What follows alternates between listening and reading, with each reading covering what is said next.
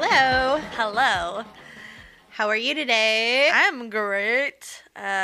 Welcome, dudes. Welcome to Dude. That's fucked up. Dude, that's fucked up. Dude, there's going to be a lot of just fucked in this one. There's a lot of, dude, lot of fucked up. Fucked. Yeah. Yeah, it's fucked. I'm Erin. I'm Nicole. I don't know if people are still confusing our voices. That's funny to me. I think it is really funny. But oh, we sound very well, but yeah, I know. Yeah. Sometimes though, one of my coworkers one time was like, "I love when you guys both like sigh at the same time." Like we'll be like, Sometimes it's just like, or we're just like, together. Yeah. Like Chrissy Teigen face together. Yeah. The more we do this, maybe the more we're sounding the same too, you know? Oh, I mean, yeah, like, but yeah. In case people are, if you're like just tuning in, maybe this is like only the like second or third episode you've ever listened to, and you're like, who is talking right now? Yeah. My name is Erin. Yeah. My husband's name is DJ. I am pregnant. I have 2 cats. Oh, those are all good, like... Good baseline. Yeah, like, yeah. If you say, oh, me and DJ, or, oh, now that I'm pregnant, or, oh, the cats did this, then you know that's Erin. Yeah, I have darker brownish hair that's dyed. I don't know what the original color is. I think it's really dark brown at this point, but I don't know. You're wearing a bold red lip. Oh, your hair's not gray yet, like mine? Oh, I don't know. Mine's getting gray. I frequently dye it, so okay. I don't know. Yeah, so those are the differences. Nicole, maybe some top line info for you. I'm Nicole. My boyfriend / domestic partner's name is Pete. I live in Los Angeles. I talk about the comedy scene a lot, and that's about it. I don't have pets or anything that I talk about. You can just get up and go whenever you want to. Yeah, I could get up and go. I have nothing tying me down. No. I have braces, so I occasionally have what I will refer to as a lisp. Yeah. But it's getting better, I think, maybe. It might be getting worse because my teeth are moving, and so, like, my bite is changing. And it's getting hard. Yeah. But I don't notice it. And if you do every now and then have a little lisp slip, that's okay. I can't even say that, I don't think. Lisp slip. I had to do physical. I had to do speech therapy when I was a kid because I had a full blown major lisp. So it is physical therapy in a way. It is. Yeah, you have to like physically hold your tongue in place, like into the right place. Yeah. So. Anyway. Yeah. So that's us. How about you guys? How's everything going? I hope you're all good. Yeah. Do we have any business? The only thing I can ever think to say is that you should check out our website. It's dtfupodcast.com. And there's so many things that you can do there. Like go to our Patreon. It's patreon.com/DTFUpodcast. There's a link you could go to if you don't want to type that into a browser. That will take you there. Same with whatever platform you want to listen on. There's all kinds. Or whatever platform you want to follow us on in terms of like social meds. Social meds, yeah. We have all the things on there. So we have a store. We have a store where you could buy a t-shirt and stickers. It's so fun. So much stuff. Anyway, that's all the biz. I don't have anything very fucked up this week. I don't know. I guess a fun thing that's been happening to me because of pregnancy is that my anxiety levels are through the roof. Oh. It's fun. Yeah. So that's a thing. How does that manifest for you? Like, how does your anxiety manifest itself? I get back spasms. So actually. Great. That sounds like a fun time. That's a really fun time for me. I get back spasms and I like can't sleep very well, but that's like all part and parcel of like being uncomfortable anyway. So I'm like taking it in stride. Yeah. I'm getting a massage, like a prenatal massage today though. So that should help. Yeah. Oh, that's you gotta take care of yourself, you know? Yeah. Self-care. So. Well, you're taking care of yourself and your baby. So that's true. Yeah. I mean, You got to do what you can to make sure it's Yeah. like, make sure the baby's in like a relaxed environment. Yeah. That's like low anxiety and like Yeah. eating all the best foods, and it's good. Yeah. I'm drinking a green juice right now. I'm like, Ooh. yeah. It's pasteurized. Don't worry. Mm-hmm. That's a thing people get really like Upset weird about about. that. Yeah. Mm-hmm. But does that matter? Because like you could eat raw vegetables. Well, you've seen people getting sick from vegetables these days, so you have to like really wash them really good. Yeah, yeah. But the pasteurization thing is just like more like, I don't know. Bacteria could grow and manifest easier if it's not. I don't know. Oh. Whatever. Yeah. Whatever. Just following the rules, yeah. Just following the rules. Doing what you can. Yeah. Yeah, so that's all I got. What about you? Okay. I have something that it's like really embarrassing. I don't know. I feel like Pete and I have never like talked about our past, which is good. Oh. Do you mean past sexual history? Yeah, or Okay. like dating or whatever. Like like I don't know. I know he had like a really serious girlfriend before me at some point in college. But I don't know what her name was. I don't know how many people he slept with. Like, I don't know any of that stuff. Cause I Oh don't my care. God, I like literally asked DJ, I'm like, how many people have you slept with? Like the first like 2 weeks or something we started dating.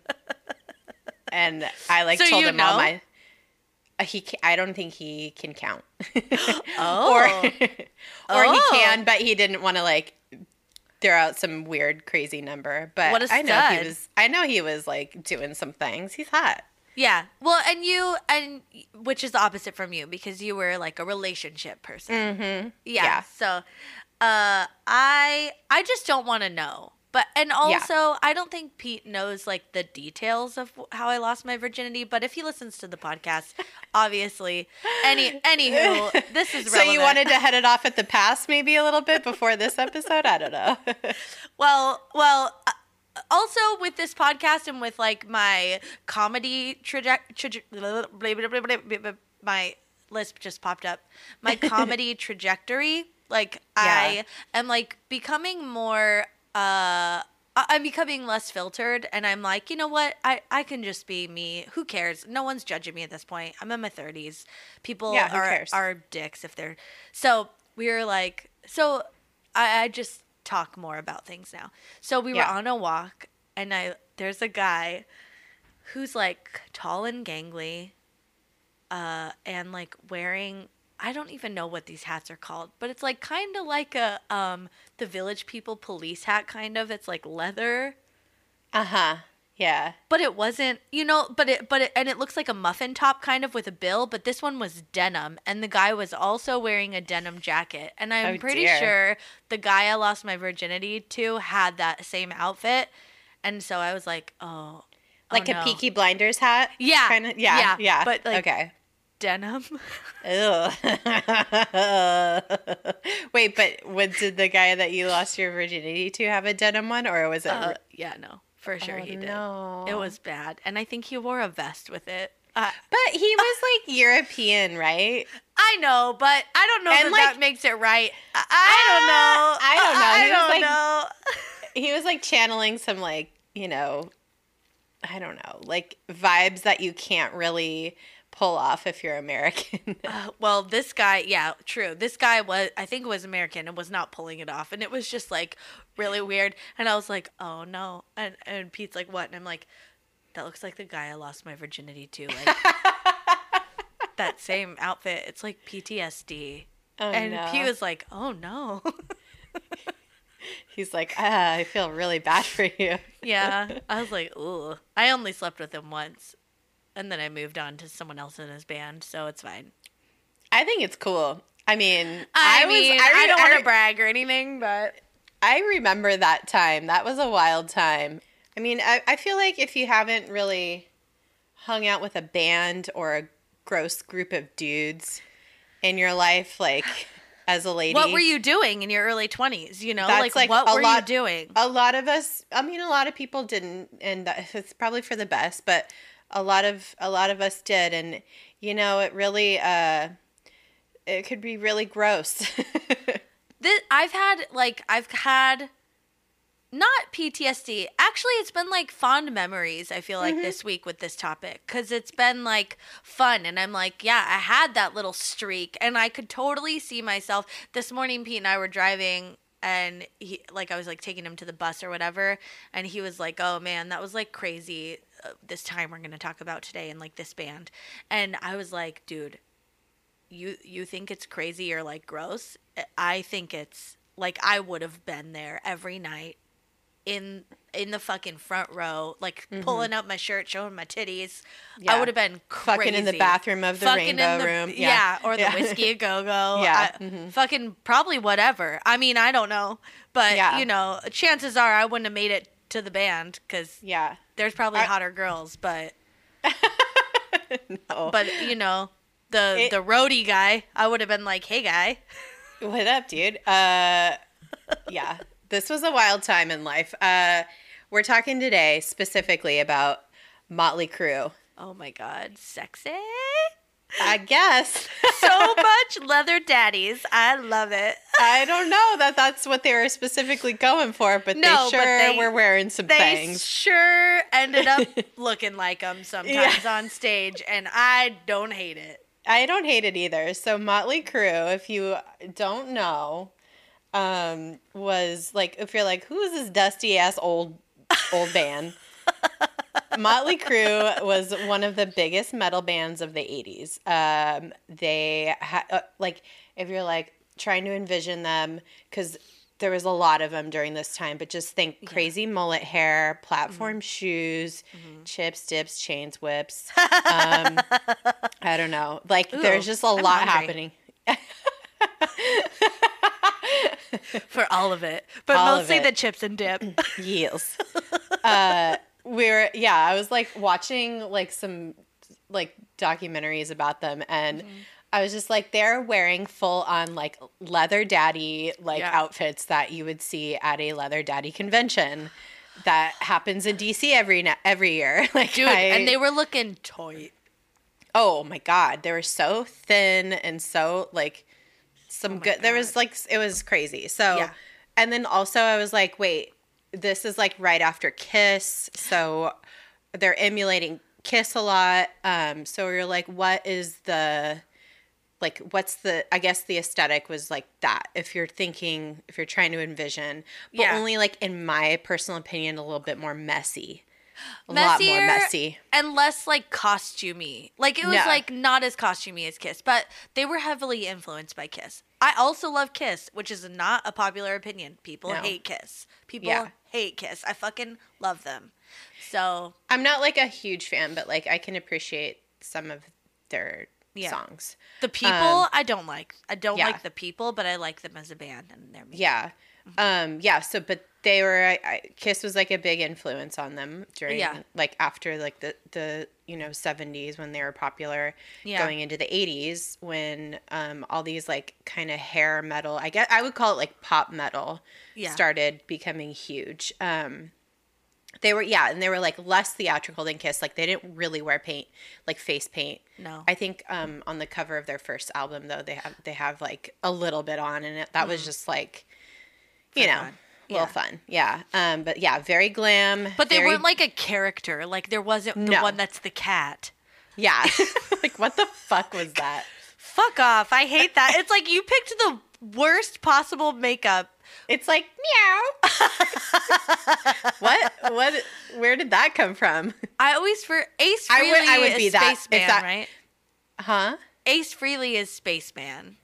I don't fucking know, dude. You're asking the wrong person. Something but, like, Chris. If I was in Kiss, I would be the cat probably, so I don't know why I'm... Ew, bitch, you would not. Yes, I would. Ew, no, you wouldn't. I'd be like, you're going to be the cat, and you'd be like, no, you're right, let's be something else. Who is the star person?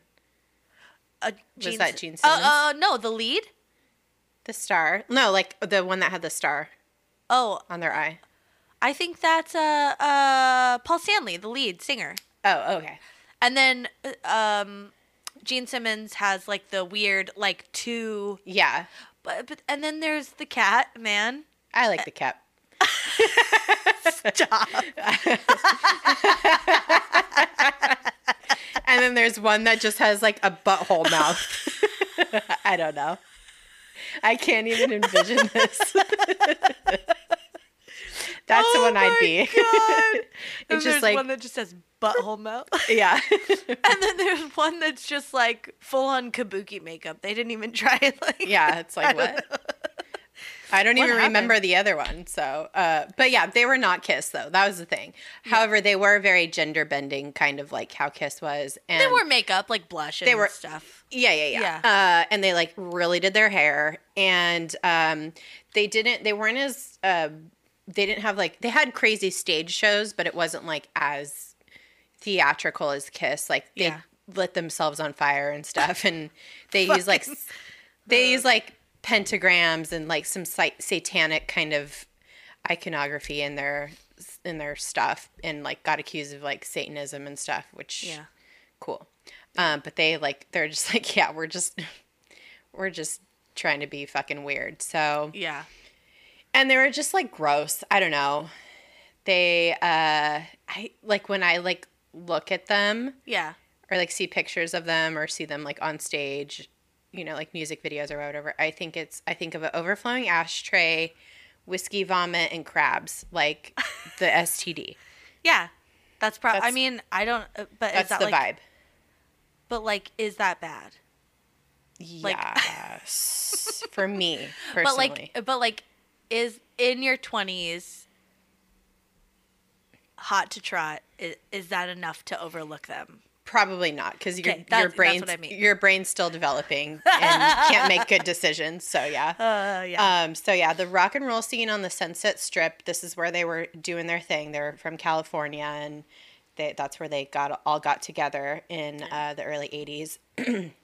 The rock and roll scene on the Sunset Strip was wild in the early '80s. Like we're talking the Roxy, the Whiskey A Go Go, the Troubadour, the Rainbow. Like these are all the venues that were the wildest, where all these bands played. And have you been to any of those places? I've been to the Whiskey. Same. I think I've been to the Troubadour. Same. But I remember our friend's band played at the Whiskey. Did you go? Yeah, I totally did. Me too. Oh yeah. Okay. I think I've been a couple times actually. I think I have different too. Things. Yeah. Yeah. It's cool. It's gross. It's cool. You could smell everything that's happened there over the past 30 years or whatever. It's like beer and vomit. Yeah. And cigarettes. Yep. And it's crabs. It's not that like impressive. Like it's not like this huge venue. It's like pretty small. It's not that big. No. But it's cool. It's awesome. It's history. You just think about like the Doors played there, and like I don't know. It's really cool. Yeah. And like in the early '80s, super gnarly groupies, tons of drugs, so much hair, and like I said, this like the pop metal movement was really sweeping through LA at this time. Some of like the biggest bands that would play on the Sunset Strip were Poison, Guns N' Roses, Quiet Riot, Twisted Sister, Wasp, Rat, Whitesnake, Van Halen, Skid Row. Like all these guys were very popular back then. But Motley Eüüüü was the one dominating, I think. Yeah. Back then. I feel like in their come up, like they were like dominating. I think they didn't go on to be as big as some of the other bands. Sure. But they were like, this was their moment. In their time. Yeah. And it was crazy. They were getting all the ladies. Oh my God. They were wild. I mean, so it was 4 dudes, started in 1981. Like they had a really kind of started off with like kind of a punk rock sound, because punk was like starting to get really popular. But there was also like a lot of new wave stuff that was happening. This was like a really interesting time in music, I think. And it was so different. Like this, there were so many different movements happening, which I guess isn't different from today in music. You know, there's so many genres that like are very separate from each other. Right. But I feel like this just now that we're talking about this, it's like, oh man, this was like the LA music scene. The New York music scene in the 80s was so different. So different. Blondie and like everything happening at CBGB and like, you know, it was like a little more grittier and more hardcore. And this was like more LA and more glam and like. Yeah. And we also, I mean, like the punk was different because that was all kind of happening at the same time. Yeah. But this genre of music really set itself apart with their kind of aesthetic, and they're just like really hard partying, and like it was fun music. Like it was pretty upbeat. It was kind of silly, kind of theatrical. Yeah.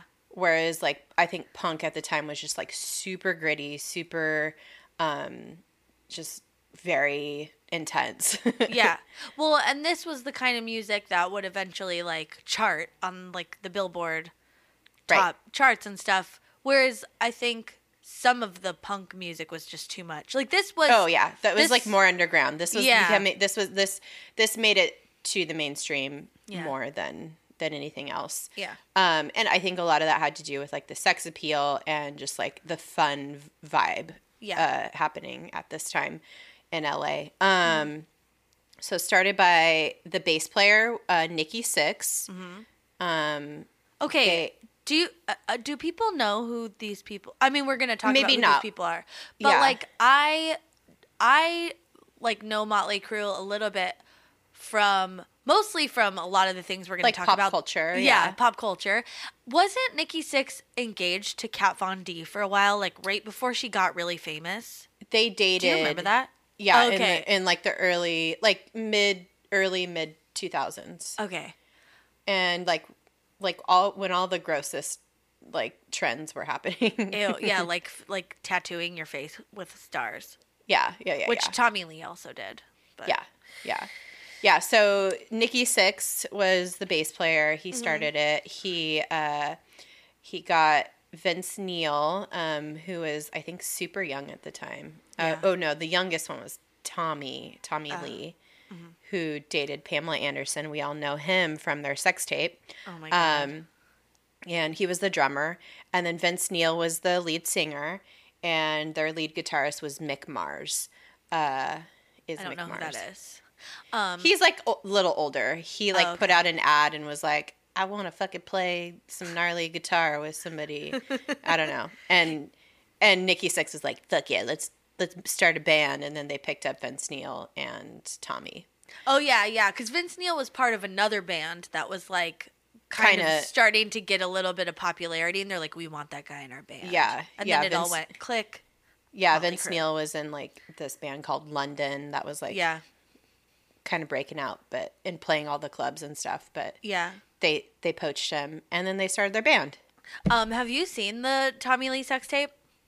Yes. Oh, okay. Unfortunately, I've seen not the whole thing. I've seen. Have you seen this part? Because I asked Pete. Pete goes, "Oh, have you seen the video?" And I was like, "No," or something. I don't know. But anyway, is there a part where he honks the horn of the boat with his dong? Yeah. Ew! Why? Because why not? You know. That's weird. There's a part where they pull over to fuck on the side of the freeway, and it's the off ramp that leads to my grandparents' house. And I was just like, oh my fucking God. And I couldn't I was just like, this is gross. I don't want to watch this, first of all. Oh my God. And then I'm like realizing, I'm like, huh, that's where you pull off to go to my grandparents' house. So, is it sexy or gross? It's just, I don't know. It's kind of icky. I don't know. It was like when Pam Anderson was in her prime, and I mean, Tommy Lee was still like kind of hot, but yeah, he wasn't like a fruit leather yet. No, fruit leather daddy, a fruit roll up. No, he wasn't a fruit by the foot leather daddy. Oh my God. Oh my God. Yeah, no, I think they like went to Havasu and it was just like it's just like trashy. It's just like ugh, you know. Ugh. Yeah. But unfortunately, I have seen parts of it, and all I could think about is how they were fucking on the side of the freeway where the Where your off ramp is grandparents live. for my grandparents. Yeah, so that's fun. Yeah, that's weird. Yeah, Barstow, Yeah. or like like like the armpit of California is where they were on the side of the freeway having sex. It's like, okay, Well, so unsexy. So yeah, no, it wasn't. It was not sexy. Anyway, moving on.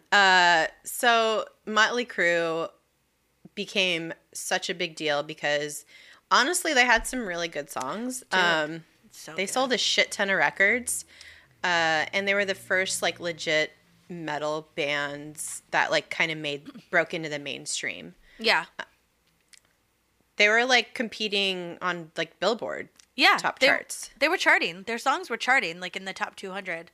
I think they only had one album get to number one, which would come later. But like some of their early songs were like getting enough radio play and people were buying them enough that they were like charting with like, you know, Michael Jackson and Pat Benatar and all the songs that were like popular that we think in the of early in 80s. the 80s. Yeah. Uh-huh. So like, and they were also like the first metal band to do the ballad. The rock ballad. It's so good. So some of their best songs that you guys probably have heard of, Girls, Girls, Girls. Girls, girls, girls. Yeah. Girls, girls, girls. Shout at the Devil. That was like their first album. And that was like the title track from that album. Really good. He's a wolf screaming lonely in the night. He's a blood stain on the stage. He's a tear in your eye. You've been tempted by his lie. He's a knife in your back. He's rage. Shout. Shout. Shout. Shout at the devil. That's my favorite one. Oh, okay. Yeah. And then Home Sweet Home is their ballad. It's like about life on the road, and it's really good. And then I've mentioned Dr. Feelgood in the Dr. Feelgood episode. This episode actually harkens back to a lot of previous episodes that we've done. It's pretty weird. So Dr. Feelgood, that's a good one. Yeah. He's the one that got Dr. Feelgood. He's the one that makes you feel all right. Yeah, it's a good one. I like Kickstart My Heart a lot. That's a good one. That was, we'll get to this later, but that was after a near tragedy befell the band. It was, based on a true event. True event. Smoking in the Boys' Room, real fun one. So good. Smoking in the Boys' Room. Live Wire, that's a really good one, and I think maybe my favorite Motley Crue song. It's very high energy. And that's one of their first songs. Yeah, that's one of their first songs. I like the breaks in it. There's like these little breaks where like the music stops for a second and they sing like a little. Yeah, I like that. It's a really fun, like high, almost like kind of punky kind of song. Yeah, it's good. I don't have any of these. I have Shout at the Devil on like my running mix, but listening to most of these songs, I'm like, oh, I should just like, this is great music to exercise to. It's fun, yeah. Yeah, it's very fun, high energy. I grew up with a lot of like Motley Crue on the radio, just because it was always on the radio when I was a kid. Yeah. Like it was like the pop music then, basically. Yeah. Or at least what my dad had on the radio on his rock station. Yeah. So and there's like a ton more other like really good songs, but those are just some of the, in my opinion, some of their best songs. Yeah. Let's see. Yeah, but they were still just like, they were doing it, but they were like also just like still like kind of like ripping off a lot of like older rockers. Yeah. Well, they were kind of posery because like, I mean, I don't know. you know how we were talking about this a little bit, like texting about it yesterday when we were doing our notes and stuff. And I just feel like there was something genuine about music in the 70s, like, oh yeah, where it was like maybe a little bit more spiritual, or maybe a little bit more about like the journey, man, and like feeling the music. And then in the 80s, which was the 80s in general, I mean, it was so excessive and like so shallow, and people were, you know, it was just all like based very on tacky. like marketing. Yeah. So it didn't have that feeling to it, and like even the cover of their the album that Livewire's from, it's like a rip off of the Sticky Fingers album artwork from the Rolling Stones. And I was like kind of annoyed at that. But also, like, really the point of being musicians in the 80s was to have fun and get women. Like, that's what the point was. I mean, like, their music was good, but like, I don't know, it's like they personified, I think, the decade pretty well. Yeah. As far as like the excess, the grossness, the tackiness, the kind of riding the wave of like, I guess like they understood. They just didn't give a fuck. That was the thing. It was like kind of like this entitled vibe that the 80s also had a lot of. And people were just like reckless in the 80s, like doing tons of cocaine. Like it was a lot of things happening. Well, and like this music's good. Like it's fun music and it's good, but it's like it's like no one's remembering them for like their like these songs aren't the number one songs of all time. Like you could hear one of these and be like, "Oh, this is fun," but then you hear like a Led Zeppelin song and you're like, "Oh fuck, this is like a billion times better." Sure, yeah, but you know, Led Zeppelin ripped off a lot of their music from people too, like like black artists, from specifically from blues musicians. And shit. So it's like every generation has their kind of, I guess, built-in shittiness, but it's like it's everything's a remix. Yeah. So highly recommend that YouTube series. Everything's a remix. Oh. It's really cool. Oh. Just like kind of talks about how like nothing is original. It's all. Oh, like the riffs are always, you could always go back earlier and find like something. Yep. Yeah. It all comes from like blues and R&B and stuff. Yeah, it's very interesting. Yeah. So I watched a couple different documentaries, and I'm watching, I'm sitting here watching the biography documentary about them. And they're all telling their stories about doing shows at the Whiskey and how they'd like do a show and have the entire fucking like club come back to their apartment, which is just like a 2-bedroom shitty ass apartment. Oh my God. There's like 200 people just like in their apartment partying, drinking, like, and it just sounded so terrible. And oh my God. I think like they were hardcore partying. They had all these people in their apartment, 2-bedroom apartment, breaking their shit, putting cigarettes out on the floor, vomiting. They'd have cops just breaking down their door constantly because obviously it was wild. Oh my God. And it was like so gross. Like it doesn't sound good. And I'm sitting here watching this. They're talking about doing coke and drinking in their gross ass apartment, and cockroaches crawling everywhere, and the door like literally falls off its hinges and lands on top of David Lee Roth while he's sitting there doing like blow. And the narrator goes, and the decadence escalated. And I was like, decadence? What? Bitch, what decadence? This is not the definition of decadence. Like, decadence is like luxury. Like, oh, no. This is excess and debauchery. This is like, think of the most disgusting the most disgusting frat house you can possibly imagine. Like, disgusting. Just they haven't cleaned it. There's a bunch of boys living there. They're throwing parties every weekend. Ugh. Nothing's ever really getting cleaned up. and then multiply that by a patio filled with garbage because they were too fucking lazy to take it out to the street. They just like put it on their patio, and then add to that a bathroom that constantly ran out of toilet paper and had random magazine pages and old socks strewn about the floor covered in their shit. Oh, that my fucking is God. the level of this disgusting house, and girls would go over there to fuck them. Like, in that house. You're like, they're like, oh, yeah, this is like so good. You're like, hang on, I just have to go pee really quickly. And you walk in and accidentally get your shoe caught on a piece of a magazine that they had wiped their asshole with. I cannot. But I hate still it. would, probably. Ew, you sick ass bitch.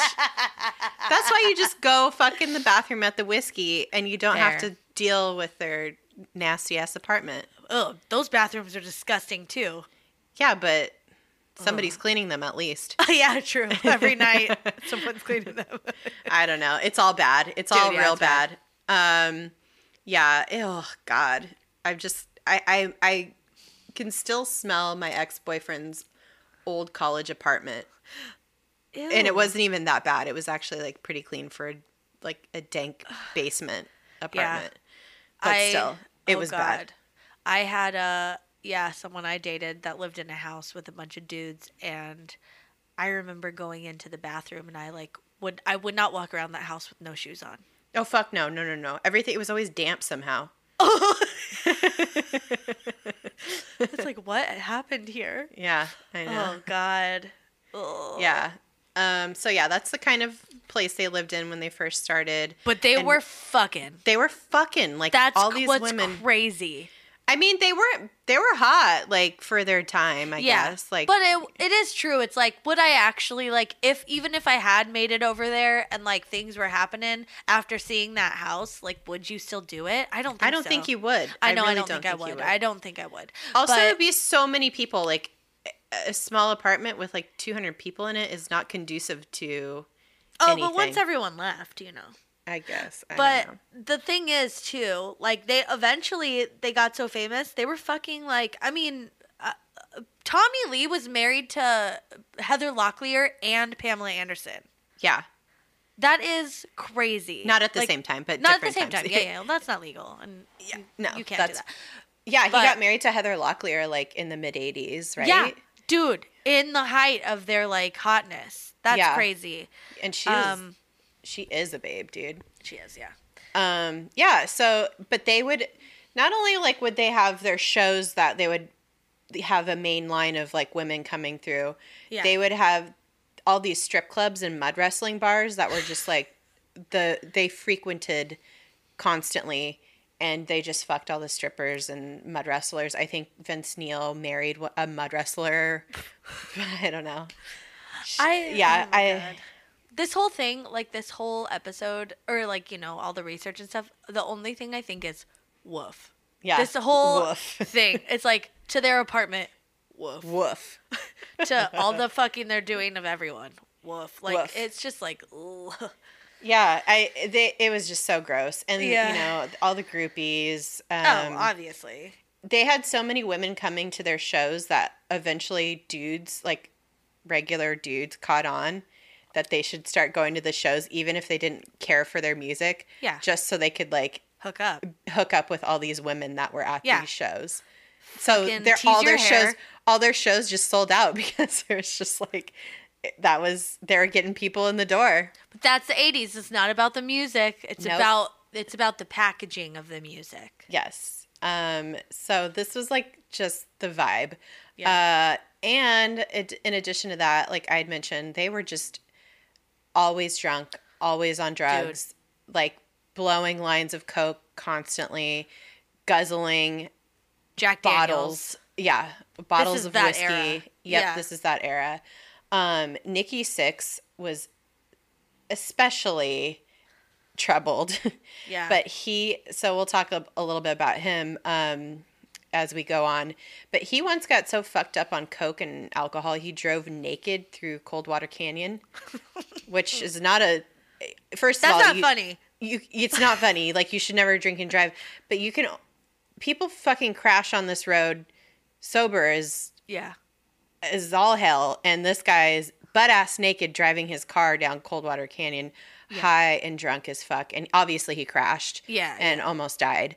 But he like fucked his shit up, and his shoulder, right? His shoulder was all fucked up, and he was like on, pain meds and stuff forever. And he started doing heroin as a result of needing to manage his pain.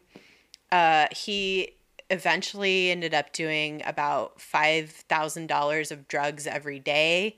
That was what was said in a documentary. I don't know how accurate that is, but oh my God, that's a lot. Well, heroin's expensive, I would imagine, and coke. Maybe back then, the good stuff. Yeah, the good stuff. I mean, heroin was maybe expensive then, but it's not now. Oh, that's sad. Well, it's also not pure now, isn't it? It's cut with coke usually. Yeah. And all this other crap. But coke is cut with all kinds of stuff. Yeah. Dude, it's bad. Yeah. But back then in the 80s, cocaine was dope as hell. Like it was pure coming from Colombia. Yeah, that was the era. Like, that was what was happening. Well, and they were so famous, and he injured his shoulder, and they were like on tour, and he didn't, like, they didn't take a break, which it's kind of like, I get it, because it's like especially when you're on that kind of like rise of fame, and you're in that type of job, quote unquote, or whatever. It's like, you got to make your money when you can make your money, and you got to ride the wave. Right. And they were just pedal to the metal the entire time. Yeah. The entire decade of the 80s. Yeah. They were just this is their life. Like, and they're rising in fame, and they're getting more money, and they're just, everything is coming at them, and they're just, they're going for it. So this is what's surprising is, like, as their drug use grew and stuff, so did their, like, music got better. Bigger, not better. Bigger. I mean, they were writing a wave of like they would make an album, and like kind of work hard, and then they'd ride that wave and just get totally obliterated on drugs and alcohol, when they were on tour and during shows and whatever.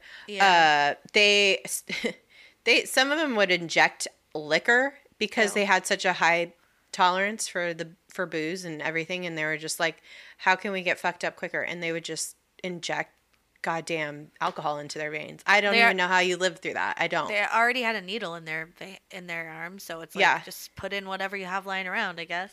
Yeah. Vince Neil also was really not doing great during their height of their fame. He, in 1984, he crashed his car and killed a good friend from another band. Oh. I don't know this band, but... Me either. Hanoi... What is it? Hanoi Rocks. Yeah, his name was Razzle. Razzle. Yeah. Nicholas Razzle Dingley, I think.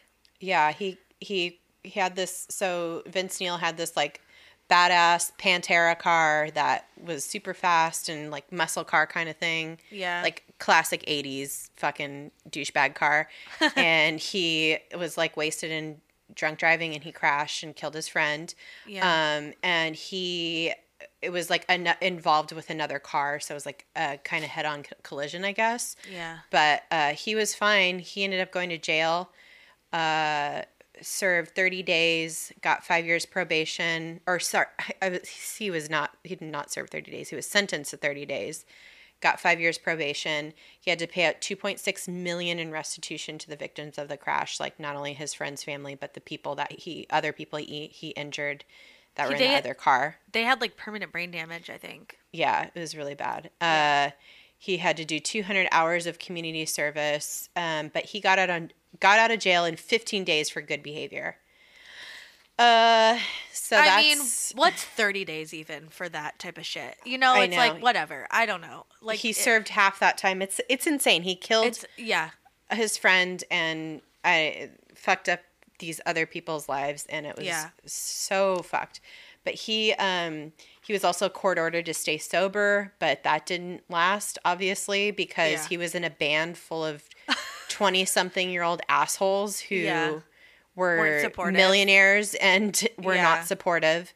They'd like do coke and drink in front of him. Well, he was trying to stay sober, but like, But also, if something like that happens to you and you don't have the proper tools to like work through it, like therapy No. and all those things, you're gonna go in deeper, which is what happened. Because like, right. how And I also mean, he was having fucked fun. up. Like he fucked up, but he was like, I think he was like devastated after this. Yeah, I don't doubt that he wasn't, but also like, how do you just go back to your regular life after this? I don't know. Yeah, I which don't is know. what you spiral. he spiraled big time. Yeah. So yeah, he tried to stay sober, but that didn't last. Everybody was just wild as fuck. Dude. Everybody started doing heroin. Oh no. All of them. That's bad. It got real bad. They all dabbled, but Nikki Sixx was real hooked on heroin. He was a full-blown addict with, I don't even know. He didn't care. He was in a bad way. He'd been doing heroin for at least 3 or 4 years by 1987. How is that even possible?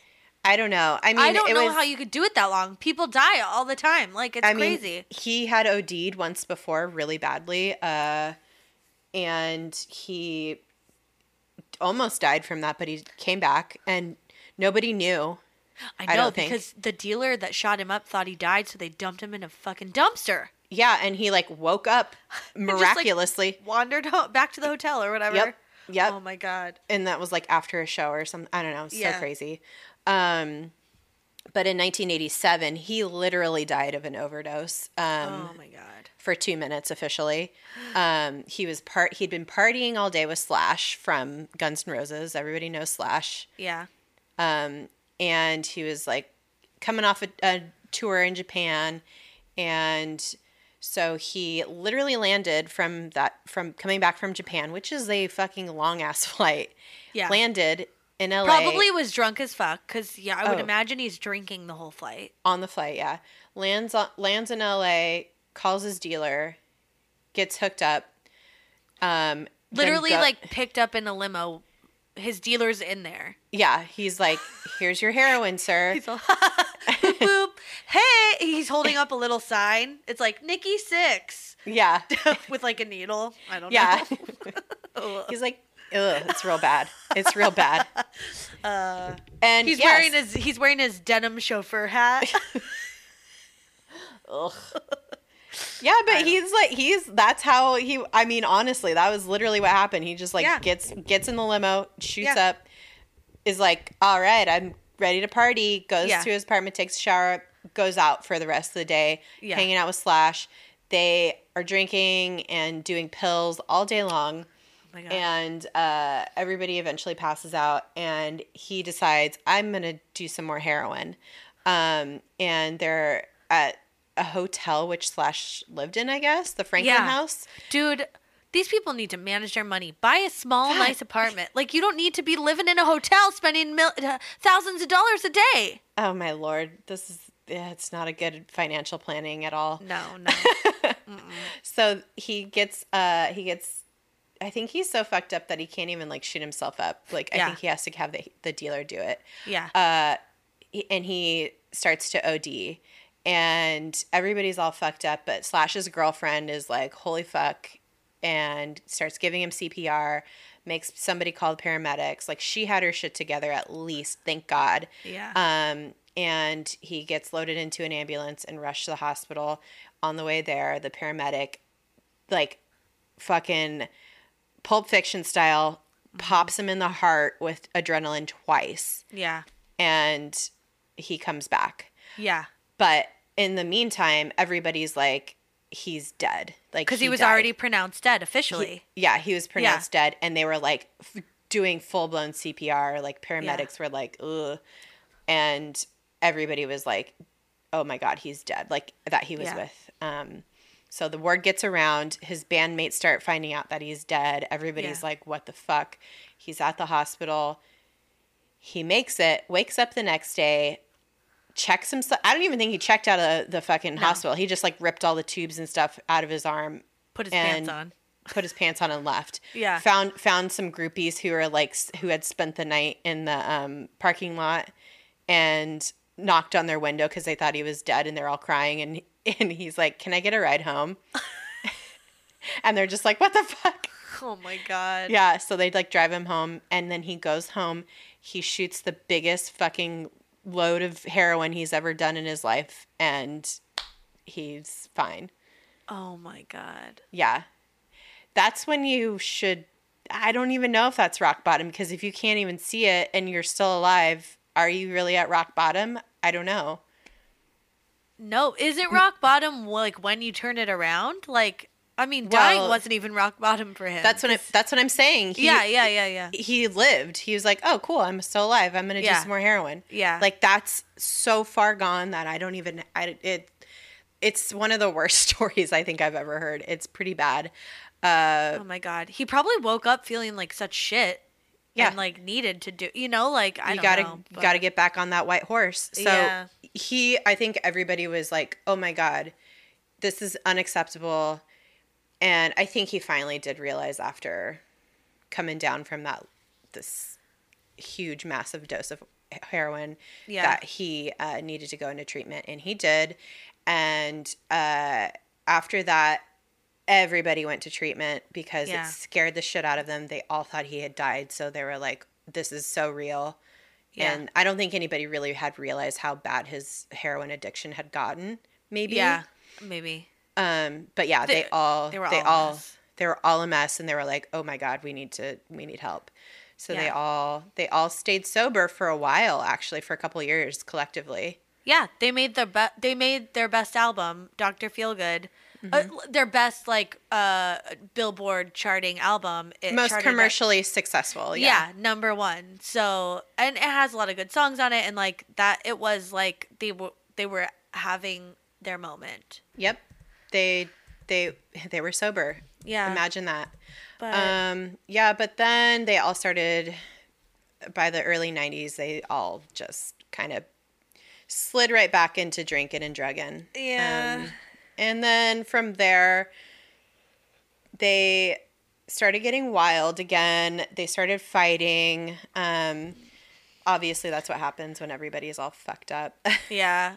Nobody can think straight. Everybody's pissed. And and I think they all got mad at Vince, right? Because he technically fell off the wagon first. Yeah. And I think they got really upset at that. A lot of animosity there. So, but you know what? Everybody was just a mess. So, and instead of supporting him, he's like their friend. They all just like turned on him, which is fucked up. They were all just a total and complete mess. Yeah.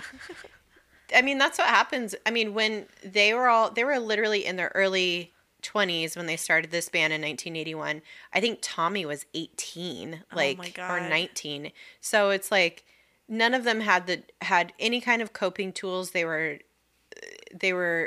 stuck in their early 20s, like forever, emotionally, mentally, and just couldn't deal with anything. So that's what happens when you do too many drugs when your brain's still developing and you start killing off all the brain cells. It just stunts it. All your experiences are like reinforced by your like quote unquote good times. So you want to keep that going. So, and I don't doubt that they weren't having fun, but then it started to become not fun. And then, so they didn't know how to deal with that. And it's just a vicious cycle. So Vince Neil eventually got booted out and he went solo. He, I think, straightened up a little bit, but he did the song "You're Invited, But Your Friends Can't Come." Yeah. You know that song? I love that good song. one. Yeah, it's a good really one. Good. And that's like, this is early 90s. I think he like had a kid. Like everybody started like getting married and doing their weird stuff. But then,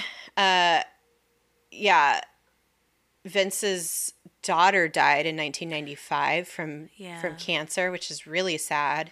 And he was in a bad place again.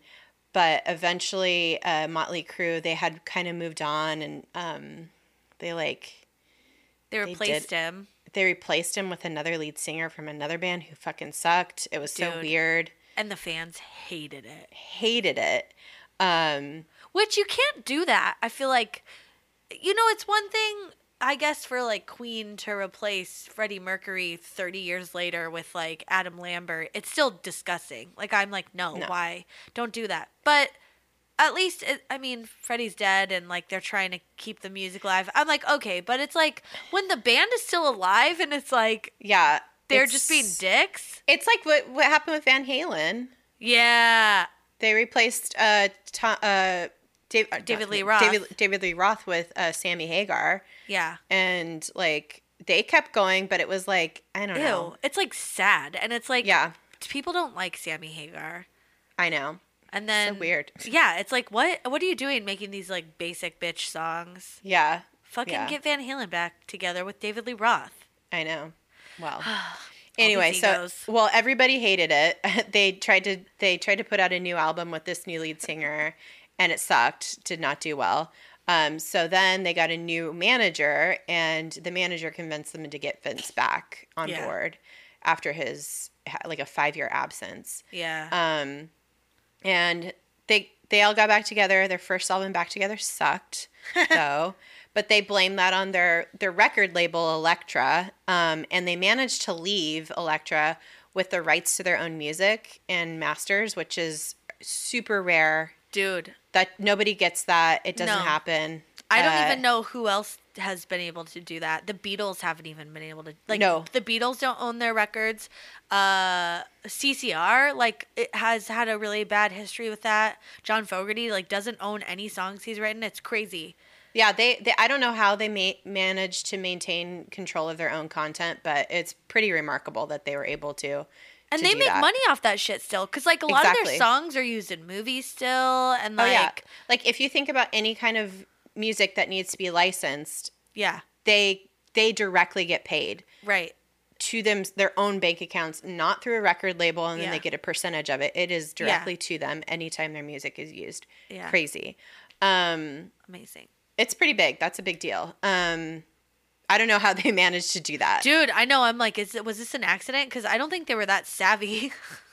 But I think maybe they were to some degree, that they never, I don't know. Maybe when they sobered up, they were like actual, later or on. They just had a really good entertainment lawyer. I don't know. True. And manager.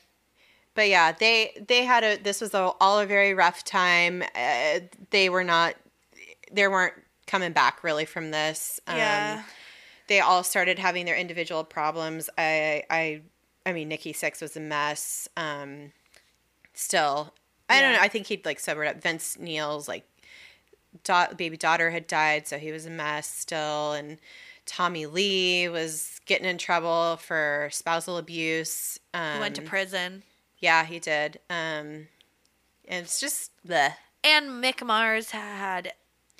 He has like a rare degenerative bone disease of the spine and hips, and he's had it since he was like a teenager. Like he was diagnosed when I think he was 17, but that made it's very painful. So he like went through a very bad episode where he just was like a recluse and was not doing well. So he was doing a lot of drugs to like numb the pain. And, yep. Mm-hmm. Yeah. So everybody is just a mess. Yeah. So this is like around like mid to late 90s. This is all starting. This all just falls apart. Yeah. Yeah, it's a bad time. But then, in the early 2000s, something happened. Something happened. They probably wanted to make a little bit more money. And they got together and wrote a tell-all book. And I, like, in 2001 it came out. I remember reading this circa, like, 2002, 2003, which was also coincided with my, like, groupie phase. Because I was, like, super into all this stuff. And I just remember, like, one, how disgusting their apartment was, which we talked about. Like, it was so disgusting. And then, two, how they spoke of and treated women. Because they had nicknamed Tommy's girlfriend at the time when they were, like, really, really young, living in that gross apartment. And this is all in the book that came out. they had nicknamed her Bullwinkle because I guess she was like maybe bigger and like not cute, which is so rude. And like Vince was trying to break her up. Vince was like, "Oh, Tommy, you should like break up with her. There's so many hotter chicks, and you can get like such hotter chicks." But Tommy wouldn't break up with her because he could. This is alleged. I don't know how true this is, but he could make her come across the room, Gross. like squirt. I guess. I mean, not gross that people can do that, but like that's is the not reason a they're reason. staying together. They're It's so weird. fucking gross. They're so disgusting. fucking gross. And then the other thing was they would this again. The way they describe the women in this book is really like pretty upsetting, and it just makes I like should not have read that book at that time in my life too, because it made me like think everyone was just talking shit about me, like all the dudes behind my back. But they would fuck quote unquote fat chicks. I paraphrasing for things like getting to drive their cars. Like Tommy Lee once fucked a woman because she had a cool car and he wanted to drive it.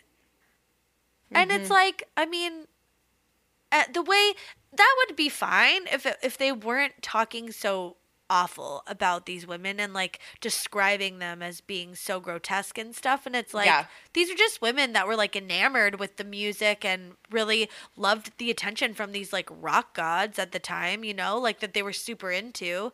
It's just kind of sad. They're disgusting. These fucking guys are disgusting. Yeah. But then come to find out yesterday we were doing the research and talking about how things connect back to earlier episodes. The guy who like co-wrote this book with them, their tell-all, their tell-all. What's the name of it? Oh fuck. The Dirt. Oh, The Dirt. That's what it's called. It's like a Motley Eüüüü tell-all, and they all have their own like chapters throughout, like telling stories and stuff.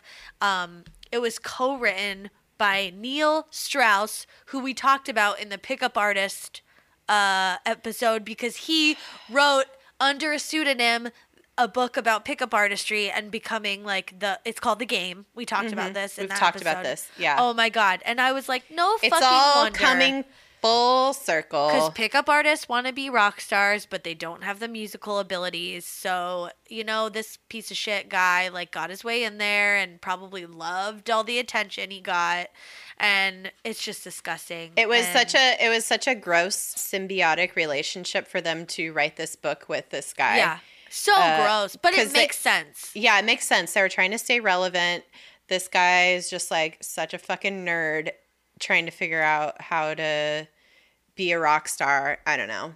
Like pickup artistry is influenced directly from like this era and this type of music. I feel like the hair, the like flashiness, the leather, the weird hats. Like I feel like it's all like interwoven into each other. Oh yeah, this is like the prototype for what they are trying to go for, like in terms of their aesthetic to attract women. It's laughable. It's so gross.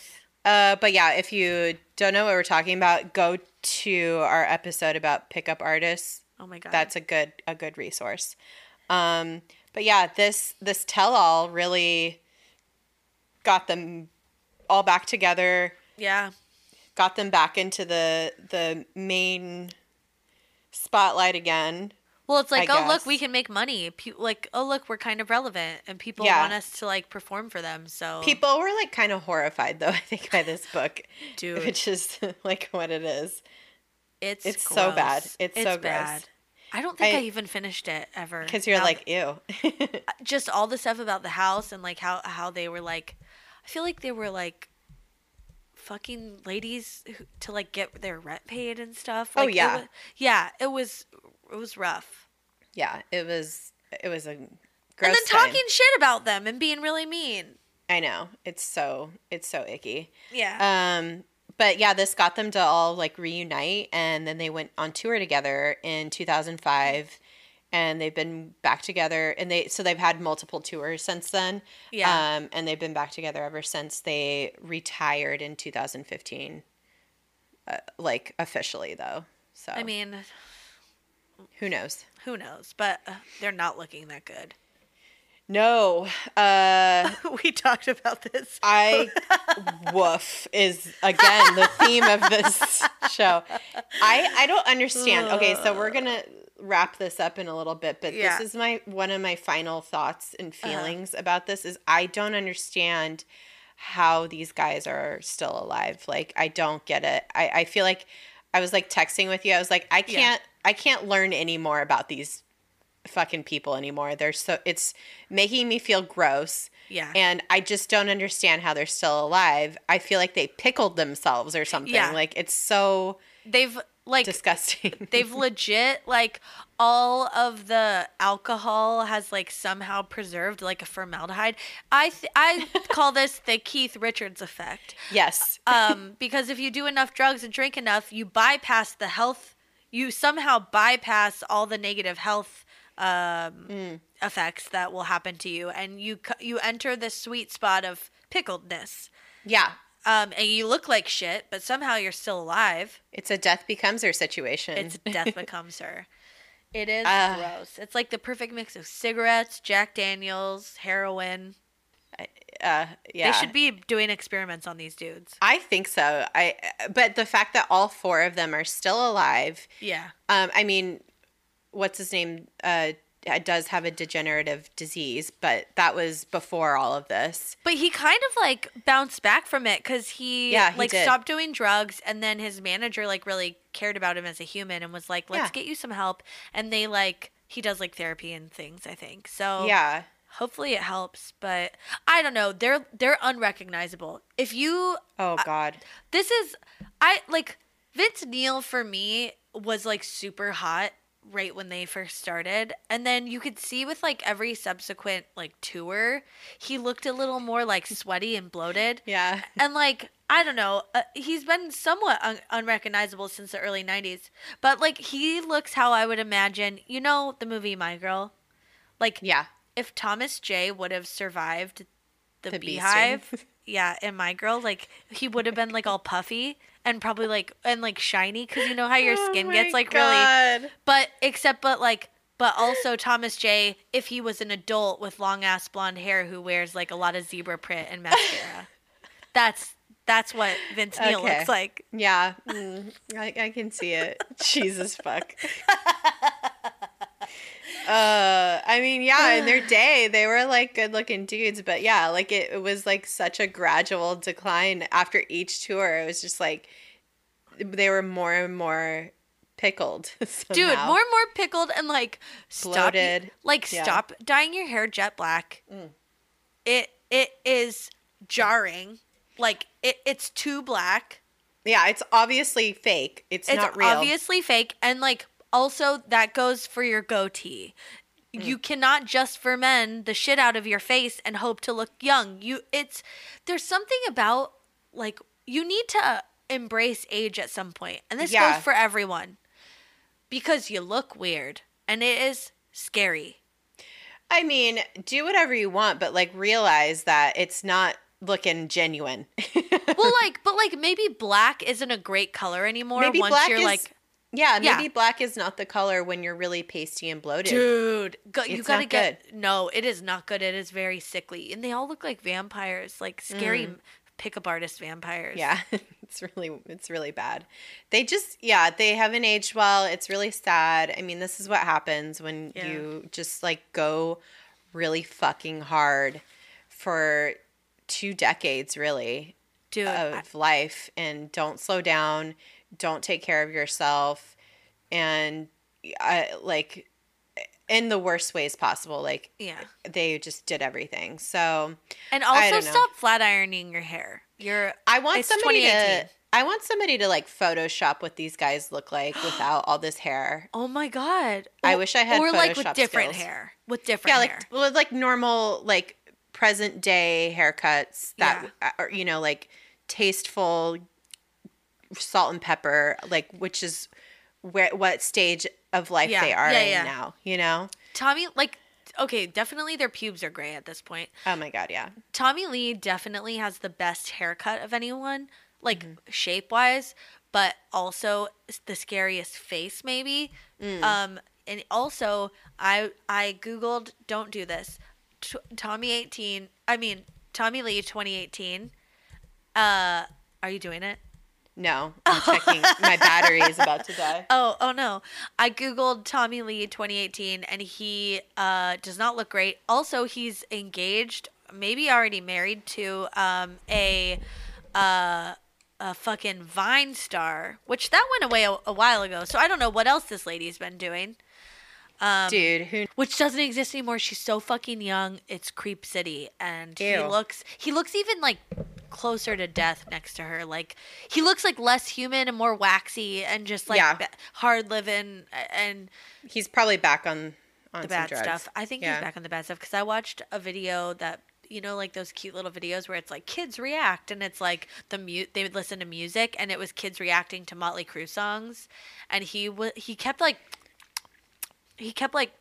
licking his mouth. Ew.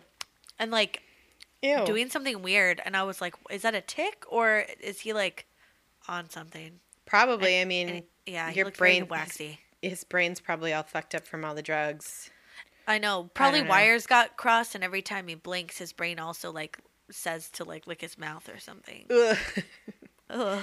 Oh God, this is a cautionary tale for all you young kids out there who want to be rock stars, SoundCloud rappers. I mean, it's kind of what I would liken them to. Like nowadays, like people like Lil Yachty got started on Instagram, and it's like kind of this like, you know, guerrilla style way of becoming famous. That's kind of like how they did it. And now he's like super famous doing fucking Gucci flip flops with Bad Baby. And like they're gonna rock it to the top of the world. And the Cash Me Outside girl. Yeah, Cash Me Outside, Danielle Bergoli. Yeah. Gucci I hate that flip flops.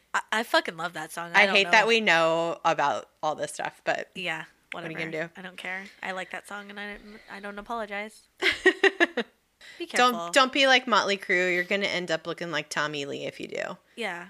Preserve yourself, but not by pickling it. Yeah. Oh God. All right. Party like a rock star. Age like a rock star. Oh, maybe not then. No. I'm still making up for some bad mistakes from my 20s. So.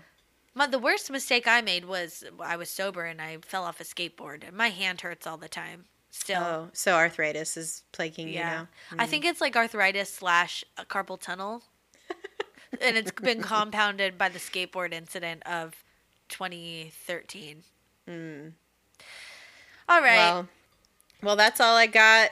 Yeah. Thanks for listening. Visit the website. You know, we said all that stuff up top. So up top, yeah. But just a reminder. Follow us on social medias. Get a friend to listen. Yeah. Subscribe on iTunes. Leave a review. We have 2 1-star reviews now. I don't know if you've seen those. Oh, ratings. when you're great, we've people made hate. it. Yeah, we've made it. Cool, man. Well, I'll catch you later. Everybody, be excellent. Cash me outside. Cash me outside. How about Bye. Bye. Oh, it's the cops.